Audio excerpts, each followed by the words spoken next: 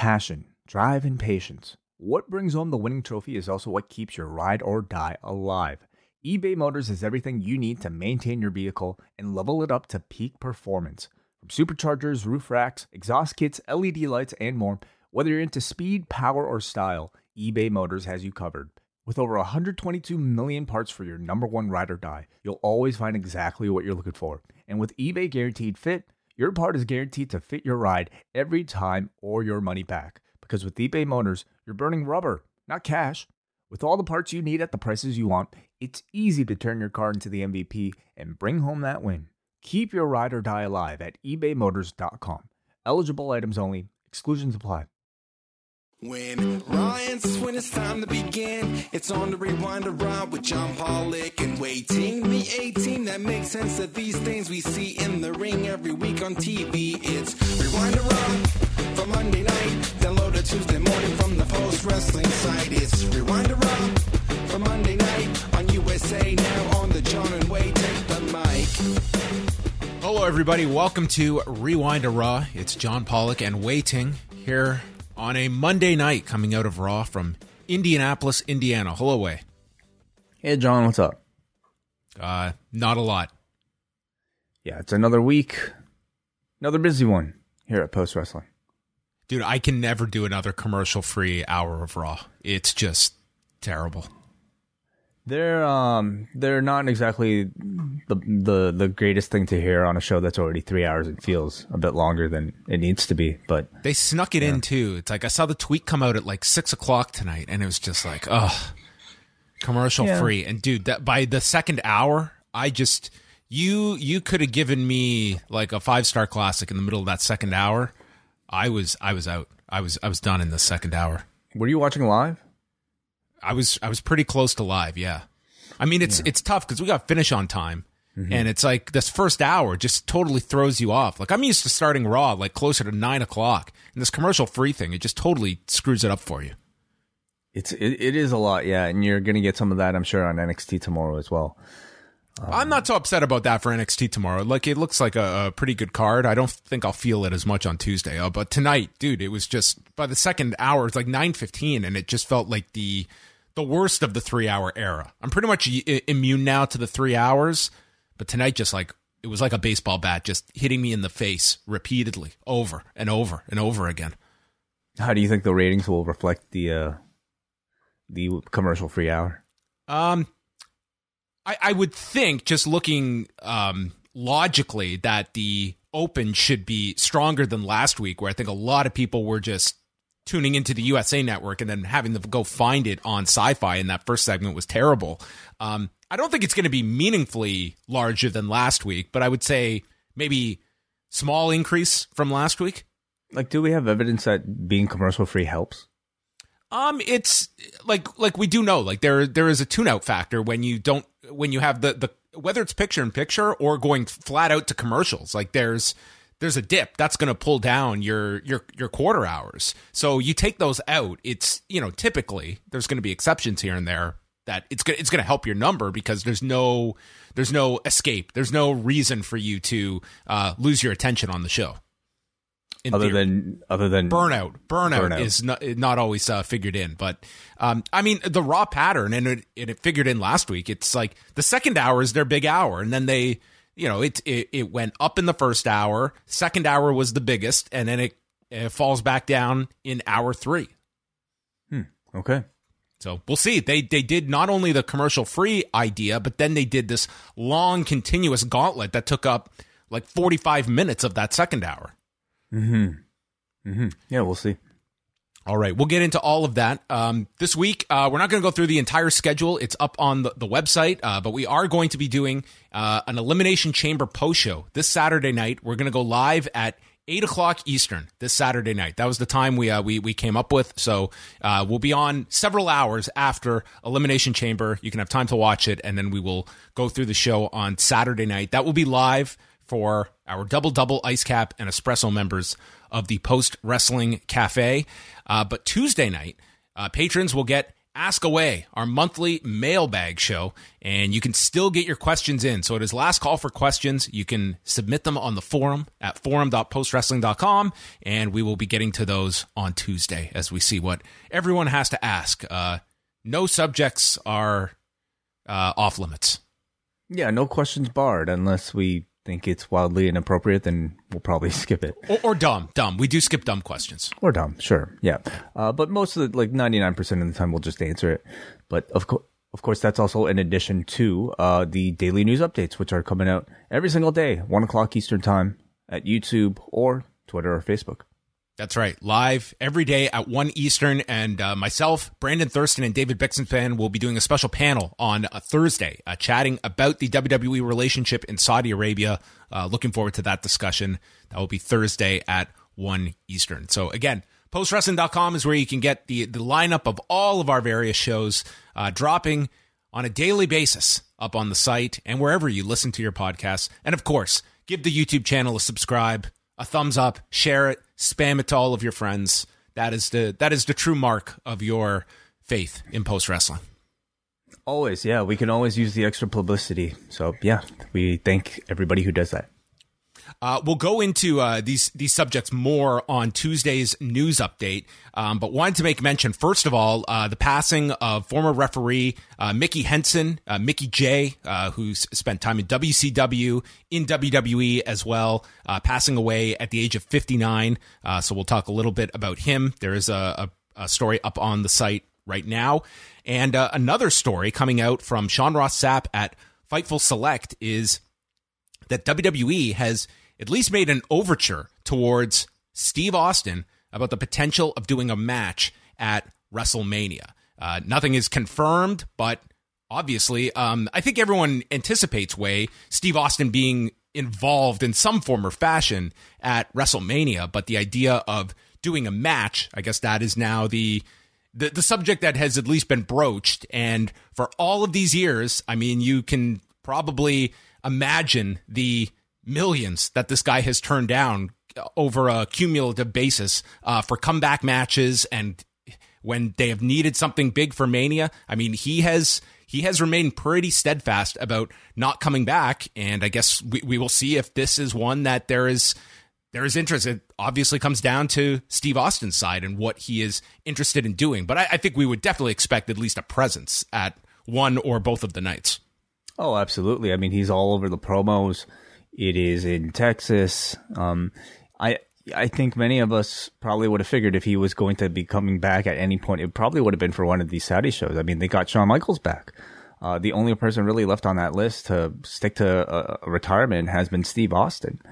And he hasn't returned yet to any of the Saudi shows, but to return for a WrestleMania in his home state, maybe we're pushing it towards the last point where he might physically still be able to pull off a professional wrestling match of the standard that he probably prides himself on. We could be talking the time, so it could be kind of exciting, and we'll see how well this overture went. You know, when I think of overture, I think of like Bugs Bunny and Tweety, like, you know, overture. Like, did they like sing for him? Did they hire an orchestra? You know what? When you're at like 50,000 tickets out for each night at AT&T Stadium, you may very well be going to Texas and singing on his front lawn to come work one of those nights. I mean, they've got tickets to push for these two shows. Like, they've sold a lot of tickets for Mania, but they have a lot still to sell. And when you look at it, if you are feeling the need to fill these stadiums on either night, like where are you looking? And Steve Austin is sort of that last kind of holy grail when it comes to someone that we can take the biggest name from that giant peak period for the company to come back and do something. And at this moment, do we know if it's one night, 2 nights? What do you mean? WrestleMania next year. Oh, for next year. We're talking about, though, this year's. I thought, okay, yeah, you're right. This year's 38. Sorry, I'm getting all my numbers confused. Wow. Okay. Yeah, that's huge. So, I mean, if this is coming together, night? I would hate to be somebody who bought a ticket to one of these nights hoping for Steve Austin and then not getting him. Yeah, I mean that would certainly be like if you are someone that wants to buy a ticket to WrestleMania, and this ends up going through. Yeah, you want to be there for the night that he's going to be there, rather than just you put this whole thing together and you don't know until the days leading up what night is that match going to be on. It's this kind totally of what we talked about today. I'm sorry. Up until this point, I thought it was a year from now. No, like, how is this we're man talking about in like 6 weeks. Is this man in shape to get ready for a match in a month and a half? Like that's crazy. That's a very small amount of time. So Andrew Thompson like dug this up. It was like a great find on his part, is that like Steve Austin actually like bought a wrestling ring last summer from High Spots that they threw some photos up when he bought it. So he's physically got a ring there on his property. And I mean, we've seen him like physically, he looks great. He's like, this is not someone that it's going to take you. He has said himself that in theory, I could do a match. He said this a while back, but it would take for him like a training camp, like a 3 to 4 month training camp, to get ready for something like this. And like, if we're just talking and like, again, I'm not saying like how far these talks are, but if we're still in just the discussion phase right now and he has not, committed to this, I would say 6 weeks. Like I would be very hesitant if we're not even at a point where he has signed off on this idea yet, that I think he himself would want to give himself months. And I mean, that could be a case where they have just kept things very quiet. But again, that's just getting into speculation. Well, I mean, that is part of the fun, isn't it? Let the speculation begin. Let the match of dream match opponents begin to circulate. Let the wrestlers themselves maybe try to speak up to fight for that match now that this news is at least circulating out there on the internet. So I'm sure we'll learn a bit more. What would you pitch? What would be like the most valuable usage of a Steve Austin if he says, sure, I'll do one more match? Well, if you watch the Pat McAfee interview today, I mean, I think everybody would be clamoring for that Brock Lesnar match, wouldn't they? It's the one match, the big elusive match that Austin and never had, the one that kind of caused the end of his, well, I mean, in story, perhaps. You have so much to draw from with him taking his ball and going home for refusing to do the match with Brock. I mean, Brock is tied up this year. But if we're strictly talking of everybody on the roster that's available and dream match opponents, it would be Brock. But I mean, it's also a very physical match. I don't know if I would recommend for somebody of his age. Yeah, I mean, when you're looking at the roster, that would probably be like the best choice, but it would require blowing up your major program this year. That seems like that would, just cause, like you're leaving Reigns without an opponent, and like that is what you have been building this whole show towards.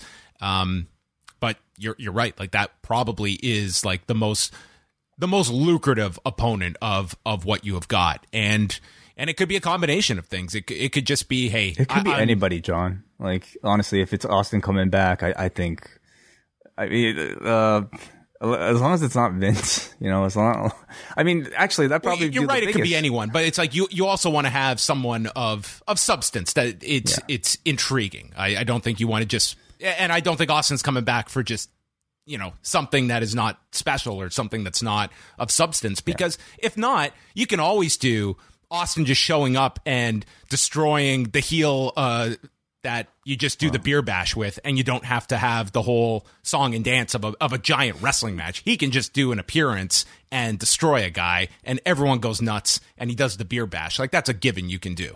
If it was like a year from now, maybe Brock would be considered, but I mean, that's also a year older. But, if it's somebody in 6 weeks' time, you obviously, I think, want somebody who is a great worker, somebody who can potentially carry a man like him to a great match up to the standard, and somebody who's incredibly safe and can be trusted with somebody like Steve Austin. And I mean, Kevin Owens is right there. He's the guy who does the move. He's currently a heel right now. And he's doing the Texas stuff on TV right now. Totally. Yeah. It almost seems a bit perfect, isn't it? And almost like they might already be thinking about it as a backup plan, perhaps. Who knows what's going on? But, he would probably be also the other best choice. Well, on that note, we'll get into tonight's 8-hour edition of Raw that took place from the Gainbridge Fieldhouse in Indianapolis, Indiana. And This was notable because being in Indianapolis, that's where Pat McAfee does his show. And yes, Brock Lesnar did a rare media appearance on Monday. I only caught some clips of this. Did you catch a little bit of this? I do caught clips, but I think I got the gist of the vibe. It was a very different Brock Lesnar. You know, we've seen in this current run Brock Lesnar come back and show a very different side of his personality on camera. And clearly this has extended to his real life interviews on media outlets as well, including the Pat McAfee show. It just felt like an incredibly different Brock from what we've seen because he was just having fun.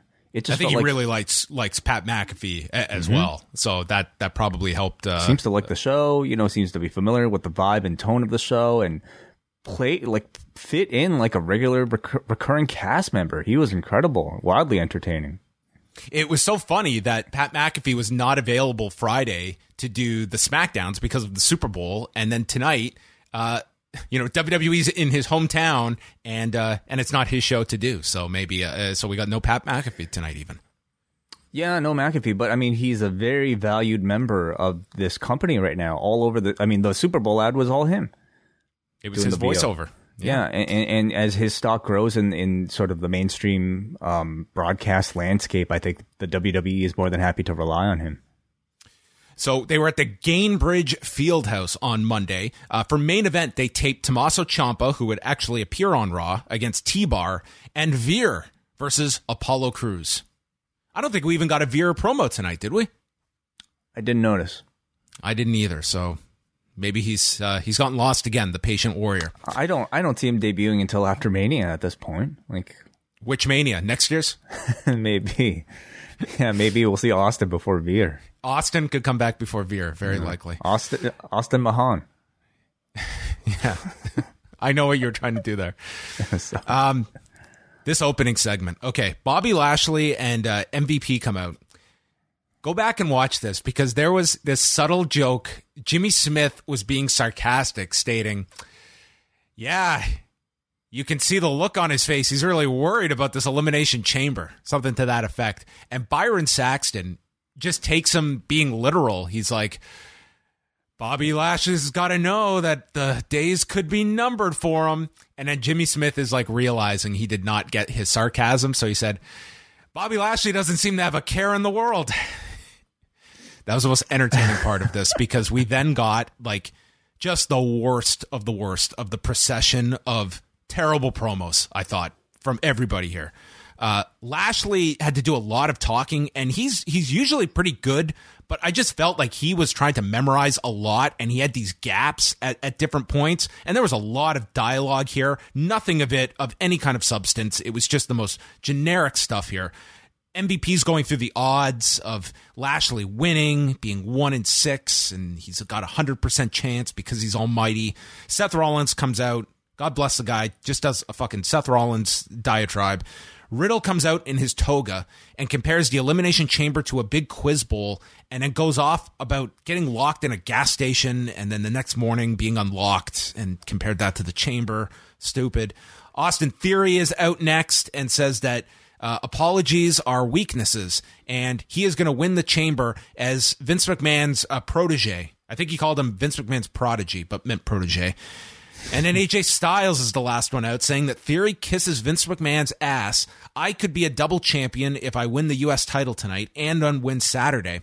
So this was like the Comedy Central roast where everyone comes out and cuts their promo, and then the subject being Bobby Lashley, in this case, he gets the last say at the end, so he gets the microphone. Seth Rollins, if you're such a visionary, then you'd be able to see that you can't beat me for the WWE title. Austin Theory, you're just wet behind the ears. And Theory checked behind his ears. Riddle, you just need to come down from the cloud that you're on. AJ Styles, you're not going to have the WrestleMania moment you dreamed of. And now let me address Brock Lesnar. And with that, Brock's music hits and he comes down in his cowboy hat. He uses Austin Theory as a coat rack to place his sweater and cowboy hat on. Theory then leaps onto his back, flies off, and gets suplexed and takes an F5. And then Austin Theory, while he's laying there, His phone is on the mat. Brock takes the phone and takes a selfie with Austin Theory, and he took a very good selfie that appeared online afterwards. Brock Lesnar was the only saving grace of this. I thought this was just a dreadful start to the show. I think there's probably a case of Stockholm syndrome for me in that, like, it just feels like the norm, and wasn't necessarily maybe so as aggravating in any sort of way because I'm probably so used to it. But I mean, you're absolutely right. It's incredible. It's just another generic sort of video game programmable season mode type of opening segment here with pretty generic lines. Really just a way to visually tell you what to focus on in the match. And I felt like, like the big push was for another interaction between Bobby Lashley and Brock Lesnar, and everybody else will also be there. That is the best conclusion of this segment, is that it's Lashley against Brock Lesnar and everybody else in this match. And that's how they felt like coming out of this. Street Profits are in the back. We got highlights of Dolph Ziggler appearing on NXT last week. So Ziggler and Rude against the Street Profits. Ciampa is on commentary, and he ends up standing up and clapping, mocking Dolph Ziggler, who then gets water thrown on him, and this leads to Rude being distracted in the ring and getting hit with the Sky High and from the heavens, and Rude takes the fall in 2 minutes and 49 seconds. After the match, Ziggler would super kick Ciampa, and then the Profits went after Ziggler, who escaped the ring and evaded the Street Profits. Mm-hmm. Yeah, honestly, a little surprising that we'd even see this level of integration from an NXT star on WWE TV main roster. I mean, the last time we had, Grayson Waller, I suppose. So this month it's Tommaso Ciampa, who, I guess came across okay if you knew who Tommaso Ciampa was. But I mean, if you didn't, if not, this guy is not leaving any kind of impression on you after this show. Not so much. He's just another guy. Yeah. We go to the Toga party. The Broga party. Sorry, the RK Broga party. I guess it wasn't really an RK Broga party. It was Riddle having a toga party with like a couple friends and a bunch of extras. Mm-hmm. Yeah. And there was really no payoff to this idea that they promoted for a week. Well, I mean, they were just beaten up. Like, it was the Alpha Academy. No, Randy had no involvement in this at all. But his beatdown would come later. So we have Commander Aziz, Apollo Crews, Queen Zelina, and Carmella all in togas. Riddle walks in. Vega thinks it's a party for her. And Orton is shown watching this from his locker room, just shaking his head. And he explains to Kevin Patrick he isn't the Broga type of guy. And he has a match to focus on tonight with Seth Rollins. A Twitter poll was taken away, not for the Toru Yano Minoru Suzuki match, but instead of fans of whether they believed Kevin Owens is lying about his love for Texas he professed last week. 60.5% of people voted that Kevin Owens was lying last week.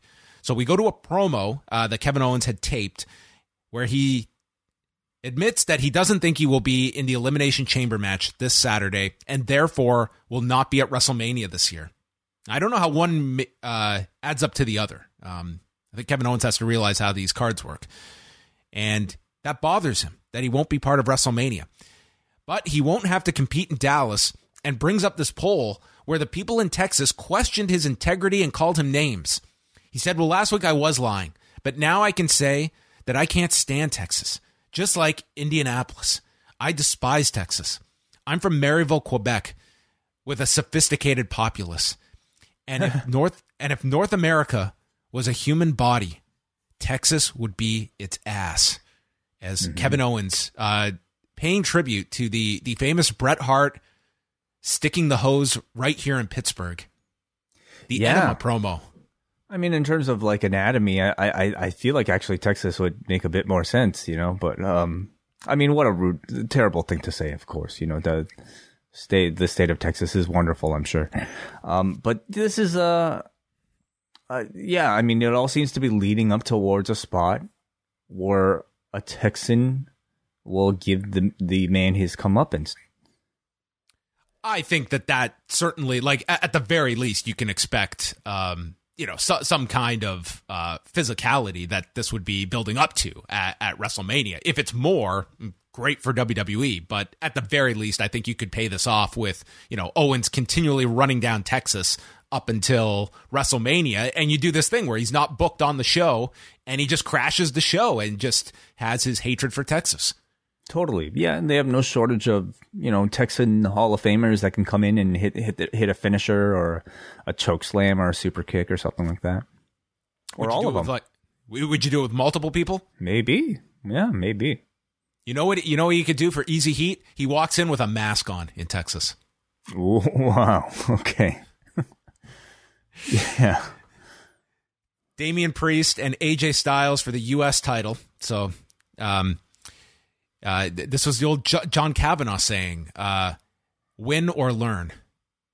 Mm-hmm. Yeah. There's no such thing as losing. I mean, they say that everywhere, actually, in martial arts. I'm isolating one person. But the idea here was they had like a fine match. It was only 4.5 minutes. But last week, when Priest ran the ropes, he ran right into a phenomenal forearm. So this week, when the spot was set up, he held onto the rope when AJ leaped off for the phenomenal forearm, and instead Priest used a sunset roll up to catch AJ in 432. Afterwards, they shook hands, and we have to accept that AJ Styles might not be a double champion going into WrestleMania. Yeah. I think you and I both expected Damian to come out. And they kind of teased it. Like, he got upset after he went for a pinfall and AJ kicked out. He had like the face on him, but then it didn't really go anywhere. Right. Well, he prevented the Damian from coming out by being able to control his emotions and actually thinking. So I guess this week's showing that he doesn't even need Damian to win his matches for him. Maybe he needs Lily, or maybe he's had therapy. So, off screen, perhaps, yeah. Or maybe we see Damian another point. We went back to therapy with Alexa Bliss. She says that life is good, and she is happy for the first time in a long time. Her wardrobe continues to change week by week, and the therapist, who's never been given a name in all of this, I feel we've seen him too many times to not have a name. He says that she is entitled to a gift. And she says, well, maybe you can turn this music off. And he agrees. And they missed the easiest joke. I was waiting for the therapist to say, Alexa, turn the music off. This stuff was just softball for them. Oh, yeah. Yeah. So the music ends, and Alexa did not notice the new suspenseful music that started playing as this guy brings out the remains of Lily, and he gives it to Alexa so she can be at peace, and then pulls out the replica version to say, I have an idea. And do we want to just tie these two segments together? It concludes with the therapist during that gauntlet match. He had plenty of time that he stuffed the replica doll with the remains of the original Lily to present to Alexa, who during the gauntlet match went to the mall to buy this new silver studded jacket. And the therapist tells her to never let this Lily out of her sight so that she can live a wonderful life. And she says, sure, and is added to the Elimination Chamber match as the mystery participant. Mm-hmm, yeah. So she's cured. So yeah, and thankfully these segments are finally, run their course, and we're out of this room. But this is WWE's version of The Room. Yeah, pretty much. Yeah. So we've come after weeks, and I guess we've seen, Alexa Bliss's somewhat transformation from her Fiend gimmick to now something that looks a bit more like the Alexa Bliss of old, but still not entirely the same. She ends up here with her hair, like with a silver jacket. Her hair is back up in a knot, a lot more color in her face. Personality, I suppose, is a bit more like the usual, but she now still carries around the Lily doll as like sort of her Undertaker urn, like a source of power. Is that what we're led to believe, or is this her duality gimmick, like her Damian Priest? Will she snap into it in the middle of a match? Someone is going to steal this doll, and we are going to find out its effects on Alexa Bliss's ability to live a wonderful life. So maybe she can also transform. We have a lot of Transformers now on the roster. No, we've got excess IP. That's what we have. Oh, you're right. Yeah. Omos was back for a handicap match with Shelton and Cedric Alexander, the remains of the Hurt Business, and they were the remains that were thrown at Omos here. They tried to sneak attack him. None of it worked. There was a springboard that was caught when Cedric went for one. Boots down Benjamin, and then tree slam on Alexander. This went a minute 27. Omos won, and yeah, it just feels like they've kind of just kind of stalled down on Omos. Like, he wasn't present for several weeks. Didn't have as big a impact on the Rumble as I was thinking, but maybe this is heating him up once they get Elimination Chamber out of the way and they do something of note with him, because if you're not doing something big with him, I don't know really what purpose he serves. Yeah. I at this point, I get the sense maybe they still think of him as a bit too green for a full featured match at WrestleMania. Maybe he needs another year of seasoning before, they feel like he's ready for a spot like that. Maybe it's SummerSlam. I'm not sure, but I think you could at least guarantee that, somebody like him would have a featured spot in an Andre Battle Royal or something. We go to date night with Reggie and Dana. They're out for dinner. And then Tozawa and Tamina show up in disguise. And we just hear "to be continued." And you can hear Dana in the background just saying, "Oh my God, I can't believe my best friend took me here." To Reggie. Yeah. They're playing beer pong at the Toga party. Kevin Patrick and the Street Profits have arrived, and they want to play Cruz and Aziz as Dawkins drains the ball. This was pretty impressive. He seemed to get it like in one go. Yeah, I mean, it looks smooth. Did you play much beer pong? Occasionally. It wasn't like a huge thing among my friends, but sometimes. Yeah. No, I never did. But I mean, I did maybe once or twice. But yeah, it's not easy. This could no. I mean, it's sideways. You get drunk. That's the purpose of it. It's not. You don't win. You don't win beer pong. You win or you drink. Win or the other win Kavanaugh or learn. Yes, yeah, I know. Next was our contract signing between Becky Lynch and Lita. Becky comes out. She's looking all despondent. She hasn't slept all week. She tells Lita not to do this. "My teenage idol assaulted me last week, but I can let it slide if you just walk away. And you've had a great career, Lita. Leave with your legacy intact. Neither of us want this fight. The only people are these demented fans that want us to fight." Lita says, "I don't have just one match left. I have a run left in me, and I didn't come here to walk away." Becky says, "You're pushing me too far. I know all of your weaknesses. I will go after your neck." And people remember Lita with a smile on their face, but once I'm done with you, they're going to remember you with a tear in their eye. And Lita says, "I'm going to end your 512-day title reign," which would be her total number of days holding this title, not an uninterrupted one. Okay, wait a second. So this is across multiple title reigns. It adds up to 512. Are we including from the time she won the last one and then gave it up to Asuka? Are we counting the entire pregnancy? We're counting all of them, Wei. She's only had this title since August. But no, are we counting the pregnancy as part of the uninterrupted No, reign? they don't count that. It's all of her, like, when she was active holding the title. Yeah. Okay. Yeah. If there's some legitimacy to it, she's never been pinned for the belt. Yeah, I mean, it's across multiple title reigns. But anyway, so Becky just tosses the contract at her and storms out. This didn't seem to have the deep animosity of the last angle Becky was involved with, where an object was thrown at the other in the ring. No, this one felt a bit more cooperative. But I was really hoping that they were going to air that feature that they threw up today on. They put up this short feature of Lita training, and it was more along the lines of what they used to do for those like Chronicles or Day of specials. I thought that would have been a great thing to air on Raw tonight, but they went with this. This segment was actually fine. It was one of the better segments on the show tonight, but they did do a nice little feature of her training for the match. I think Lita's been sounding better than I've remembered her sounding, in these sort of big promo segments. She feels like somebody who has been watching somebody who's still pretty sharp, if not maybe even a bit better than when she was during her actual run before, so she sounds fine. Becky, in fact, I felt was maybe a little overacting and a little hokey here, but it's okay. Like, you know, she's the star and you have the legend coming in. They successfully managed to pull off, I think, this story leading up to the match on Saturday. Then we had the gauntlet match where the winner will enter the chamber last of the women. So this was pretty much the Rhea Ripley show, where Ripley went through everyone here up until the end. First up, it was her and Nikki Ash, your favorite pairing, Way. And Ripley cut a promo. The Elimination Chamber match is full of brutality, just the way I like it. I'm back on track. I'm focused and ready to rip through any woman that stands in my way of becoming Raw Women's Champion at WrestleMania.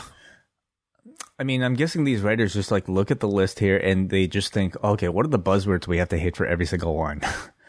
Rhea Ripley. Okay, we got to throw a rip in there. Brutality. Yeah. Jeez. Nikki did a promo about showing everyone what it's like to be a hero when she enters the ring and unmasking people like Rhea Ripley for who they are. So they had a nice match here. It was 4 minutes. I mean, this gauntlet was long, but all the matches were pretty short except for the last one. Anyway, Nikki got... They had a rough ending here where Nikki went for a crossbody and Ripley caught her. And then it seemed that like Nikki was going to go for like some DDT counter, or I don't know what it was happening, but it ended with Ripley just dropping her onto the mat and then had to pick her up again to hit the Riptide in 412 as Ripley moves on. Then Liv Morgan was next after that. They also went about 4 minutes here. Liv cut a promo stating that she is the only one of these women who has been in an elimination chamber, and the other women are going to have to destroy her to eliminate her, and I will survive because I always do.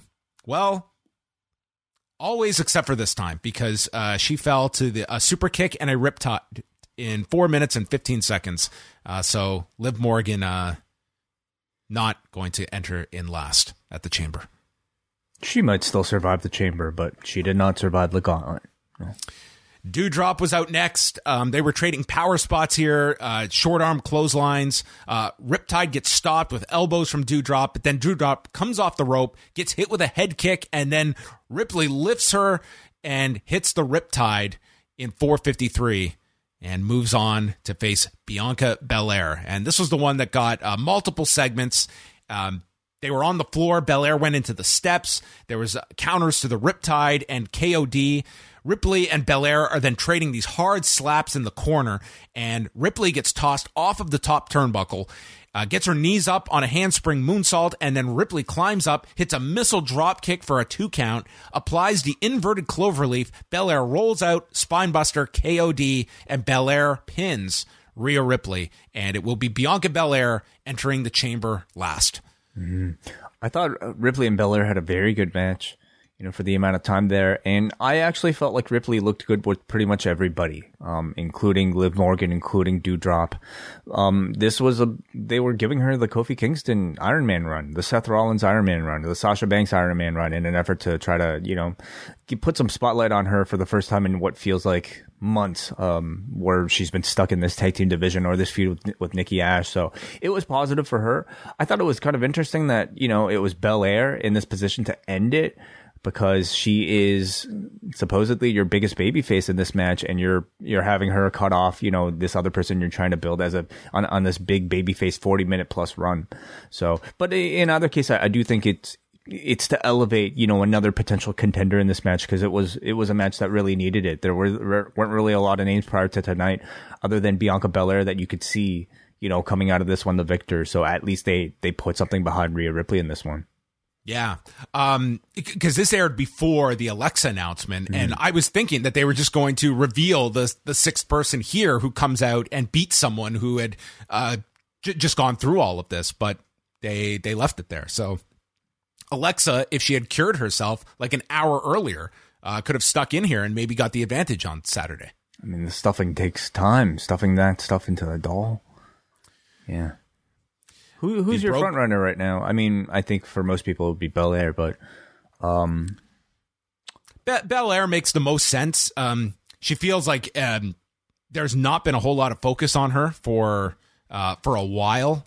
So It's you a know, long-term hopefully story this match, like, you haven't really been able to do anything, and then you really start the build coming out of the show on Saturday. So, yeah, you are putting her in last. But yeah, I do see Belair winning this unless they just don't feel that Becky and Belair is compelling enough that you want to make it like a multi-person match or something like that, and you come up with a way to add others into it. Well, I certainly feel like Alexa's probably going to have some sort of spot at Mania. So the question is, like, will it be a part of a title match, or will it be completely separate? Will it be a tag team match? Because those belts are still lingering around, probably, you know, in the corner somewhere, stacked on top of jackets at the Broga party. We'll get Alexa and Nikki back together in this match. Okay, yes. Right. But one's a heel, one's a babyface.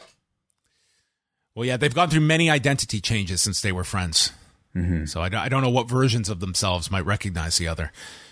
The Broga party continued. Riddle was playing a guitar when Alpha Academy jumped them and said, "Party's over, bro." And that was the Broga party. Yeah, it was really it. Yeah. Not much of a climax, I suppose. No, it seemed like a lot of work to get all these togas for everybody and to sit around, and that was our out. Party's over, bro. Yeah, that's it. And then we go back to date night with Dana and Reggie. R-Truth shows up as a waiter, and anyway, Reggie and Dana run away from them. They hide in the restaurant, and then she kisses Reggie on the cheek and says, "My best friend saved me." And Reggie says that, "I think we should take this friendship to the next level." Dana only wants to be friends with Reggie, so Reggie accepts friendship, shakes her hand, and then rolls her up and pins her. While the others are laughing here, Dana's left not just in shock that she has been pinned by her best friend, but she was also left with the bill. Yeah. So someone put together this segment, and it's had some terrible Valentine's days in their past. Well, I mean, this whole Reggie Dana story seems to be like some sort of weird enactment of a fantasy about a guy getting his revenge on a girl for putting him in the friend zone. Yeah, this felt like Vengeance Day. Yes. So that was it. Our new 24/7 champion is Reggie. Back to the status quo. I mean, you know, Dana and Tamina might stick around. Yeah, I could see them following up on this for months to come. Sure. Alpha Academy against Rey and Dominic Mysterio. Gable came out to cut a promo and said the people of Indianapolis are likely on some type of probation. And he went on about cheaters, despises them, RK Bro are the worst, and he blames Kevin Patrick's accent for them losing the spelling bee last week and the fans for feeding RK Bro answers but not helping them. And then he turns his attention to Dominic calling his father a con man, and they replayed Rey tripping Miz to help Dominic last week. And then the Miz and Maurice come out for commentary. And all of this is a backdrop because they're promoting a movie that comes out this Friday called Dog. That they did this trailer for the movie spliced with clips from Rey and Dominic talking about each other that had nothing to do with this movie, but we just went from clips to the two of them talking about their father-son relationship. Like there was not even a semblance of a thread between these two things to promote this movie. I thought it was something about like the dog being Channing Tatum's best friend, just like how Dominic is his dad's best friend. That work? No? Oh, okay. Which one's the dog? I wouldn't want that comparison. The smaller one? Sure. This match was pretty good. They had the heat on Rey here. Otis got sent to the floor and was hit with a baseball slide drop kick. Rey hit a sunset bomb to Gable on the floor. We come back. Gable gets hold of a Rey into a bridge. It looked really great for a 2 count. Wheelbarrow into a bulldog. Otis is in for the save. The Mysterio send Otis into the corner. Double 619. And then Miz gets knocked off the apron and hit with a seated senton. But Gable reverses the high cross, pulling on Dominic's tights for the victory as Alpha Academy win. And then Miz hits Rey with a skull-crushing finale after a distraction from Maurice. And we have got Rey Mysterio taking on Miz added to Saturday's event in Saudi Arabia. Yeah, it was a good match. Yeah, Yeah. And booking, I thought, was pretty logical here. It continues Alpha Academy's run towards the tag challenge. Not only did they throw out the Broga Party here, they beat Rey Mysterio and Dominic, and we had a bit more justification for Miz versus Rey. So positives all around. Yeah, it's like they're building up the champions here. Yes.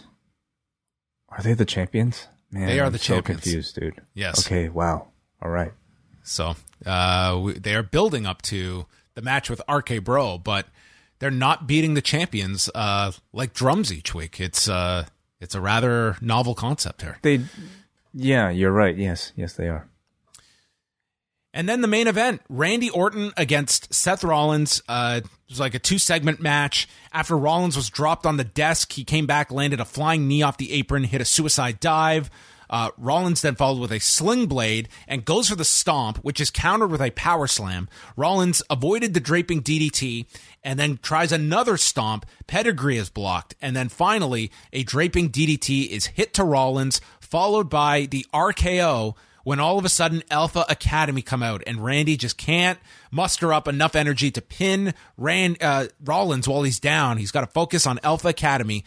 Riddle runs down to attack Gable, and Orton comes to his aid on the ramp, but he's got to run back to break the count, and as he slides into the ring, Rollins hits the stomp, and it's the longest delay before Rollins finally turns him over and goes for the pin. I thought for sure Orton was kicking out of this, but no. 1, 2, 3, and Seth pins Randy Orton in about 15 minutes, and they went off the air pushing Seth Rollins as the favorite going into the Elimination Chamber because momentum. Momentum, yeah.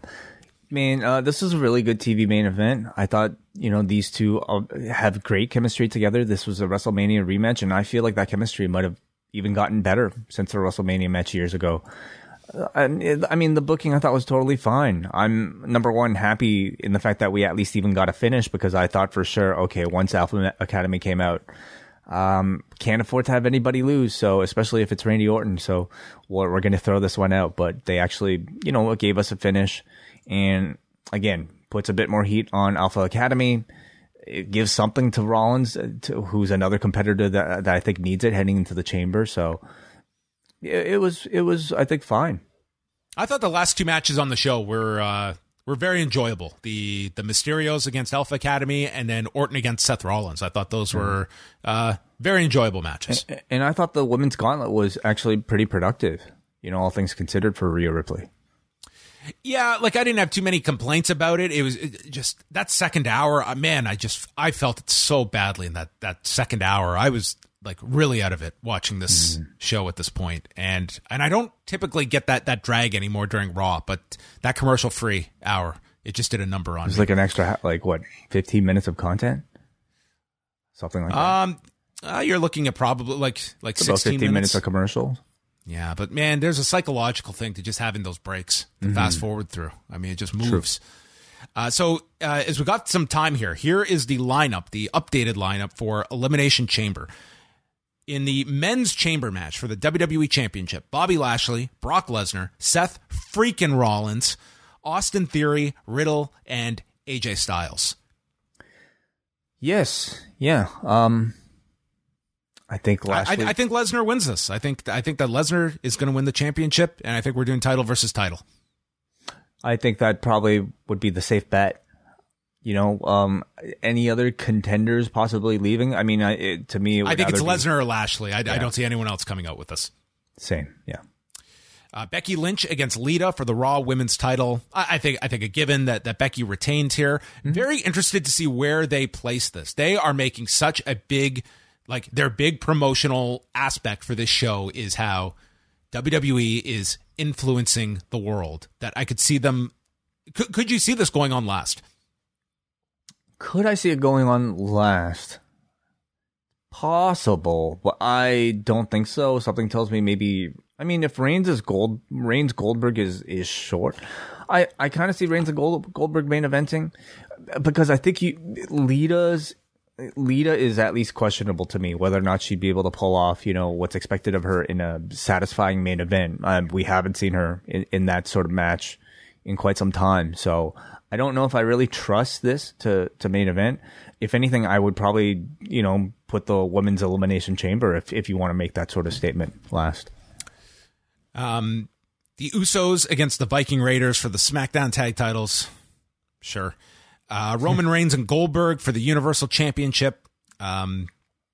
Probably, as I said the other night, I think this one probably goes in the neighborhood of 7 to 8 minutes. Do you see it going longer? It's interesting because like the Roman style has been to like drag these matches out with a lot of like in-ring talking and posturing, whereas the Goldberg philosophy has always been the shorter the better. So I don't know, actually. It's sort of an interesting dynamic that they've got going on. I imagine this could be like the Reigns Goldberg one, throwing that out if it's shorter. Like this could be a lengthy show when you look at it. Like even Drew McIntyre and Madcap Moss, that on its own you would think like this should be really quick. If you're doing a Falls Count Anywhere gimmick, it's kind of got to go at least like at least 10 to 12 minutes, I would think. Oh, just to walk somewhere else, I feel like, you got to go all over the place, and you got to get the weapons involved. Like, there could be some long matches on this show, potentially. They're paying a lot of money for this match, or for the show. I mean, they got to get their people, the government, their money's worth, I suppose. Yeah. So there's that. I mean, the result I don't think is in question for any of these. I mean, I think Roman retains. Obviously, Drew McIntyre does something. You know what? Maybe I could see them maybe even giving Madcap Moss the victory just to kind of put extra heat on that for Drew to want to beat Corbin, but probably not. Probably not. They, Drew coming back, they probably want a strong win for him. This is such a dead end feud for Drew. It's just on the Goldberg front. Would you be extending this contract with him? Because the understanding is this is the last one on his deal, unless he's quietly signed something new. But would you be extending it, knowing that Goldberg's not sticking around for a cheap amount either? Like, can you continue with this formula? Is it successful enough? I mean, I would have told you that the time to end this formula would have been years ago. But clearly, no matter how many times no matter how many shitty performances this man has, no matter how many times he concusses himself by knocking his head into the locker room and the back prior to these matches, the next time you take a few months off of the Goldberg machine, you bring him back, and you remind everybody this guy went on an undefeated streak in WCW and he beat such and such and all this stuff. And I think audiences are right back to it. There's always going to be a sort of a dream match feeling as long as we don't do it too much. And for Goldberg's benefit, they haven't done it too much. So for these sort of Saudi shows, he feels like a mainstay at this point. For WrestleMania, he's always somebody I think you can call to maybe add a bit of mainstream appeal to a show. And most importantly, I'm sure they don't want the competition to get their hands on Goldberg. So I do see them re-signing him. I think these Saudi shows make it like that he becomes more of a priority to keep him. It's like it's an attraction for these shows, and what are we replacing a Goldberg with if we don't bring him back? It's not like we have a whole long list of guys of this level of star power that we can put in that means a whole lot. So for that reason, at 2 matches a year, I would lean towards them continuing this. McIntyre and Moss, Falls Count Anywhere. Women's chamber match: Liv Morgan, Rhea Ripley, Bianca Belair, Doudrop, Nikki Ash, and Alexa Bliss. I think everyone's assuming Bianca Belair, which sometimes it's a danger to assume. Too obvious. Yeah, we got to do something else. Doudrop. Ronda Rousey and Naomi. I mean, listen, we kid, but Alexa Bliss is obviously somebody who just entered, and would they want to start her run off with a loss? I mean, of course they can also pair her off with whoever else is in this match for her next feud. But I mean, the long-term story is Bianca Belair versus Becky Lynch. Is Lily going to get harmed in this match by one of these women? Lily get harmed? Okay. Will she get destroyed? You mean? Because they've made it clear Alexa's got to have Lily with her at all times. So in theory, she should be in the pod with her. I think she will be. Yeah, I don't think Lily gets harmed. I don't think Lily gets destroyed. I think Lily gets a good run. They brought her back for a reason, to probably sell a few more of those dolls and to give her interesting dynamic for her gimmick. So probably going to see more Lily than less this year. Ronda Rousey and Naomi against Charlotte Flair and Sonya Deville. This will be a very interesting match to watch, and probably one that they are going to have to be very careful in how they put this out together. Watching that table spot from the contract signing that's going to air this Friday. Yeah, rough. Jesus. How are they going to clean that up? How lucky are they that was a taped show? Very lucky. That was not on the live. The 1 week that they're not live, it looked so brutal. And man. Yeah. So for people who aren't aware, we're going to see a lot in this. This is going to be the most that, like, the Rumble required like 2 minutes of Ronda. It's been very limited since she's come back. This, you're going to have to put her in for conceivably longer than 2 minutes. Maybe not a ton of time, but more than 2 minutes. Probably, yeah. I mean, she's flying all the way there, and this is, again, it's a big show that they want to make the people paying for very happy, so we're probably going to see a bit more Ronda-Charlotte interaction. Some Ronda's going to, like, the finish is going to be Ronda armbarring Sonya, I'm willing to bet. So, we'll see what she has. And Rey Mysterio against The Miz, which will be, probably will be fine. Yeah. We'll be fine. So, on paper, does this look like a $50 million show to you? No, I don't think anything looks like $50 million. I mean, whatever. It's but I mean, you know, it's they put effort into the card. They're not just really dogging it. Like they're putting a lot of star power in it. You have Brock, you have Goldberg, you have Ronda Rousey. No, it's a loaded up show. Yeah. Mm-hmm. So there you go. That will be on Saturday, and we will be discussing more so the this entire deal with WWE and Saudi Arabia, the many issues that it brings about on Thursday. So I imagine people listening to this don't want to hear anything about that. Well, then don't tune in on Thursday. But the show's happening on Saturday. Thursday show will not so much be talking about the card or any of the wrestling on it, but some of the larger aspects to it as well. But that will close Rewind to Raw. So thanks to everybody for tuning in and listening live in the Zoom room. We are live here after every Raw, every Dynamite, every SmackDown. And Tuesday night, we will be dropping the February edition of the Ask Away Mailbag Show, post-daily news shows each weekday at 1 Eastern. And then Wednesday night, we will be live right after Dynamite from Nashville is where they are this week. Also, Vengeance Day. NXT tomorrow, and our friends at Up Next will be covering all of that on their feed. So search for Up Next Podcast, and if this is one of your times of the month where you might catch NXT 2.0, listen to the show afterwards, or stream it live on Twitch, twitch.tv/UpNextPodcast. Yes, and I mean, for Davey, it will be the next day, so it'll be day after Vengeance Day. Oh, okay. So it'll truly be Up Next. The day next. Anyway. Yeah. Yes. That's it for us, everybody. Thank you for tuning in, and we will speak with you on Tuesday.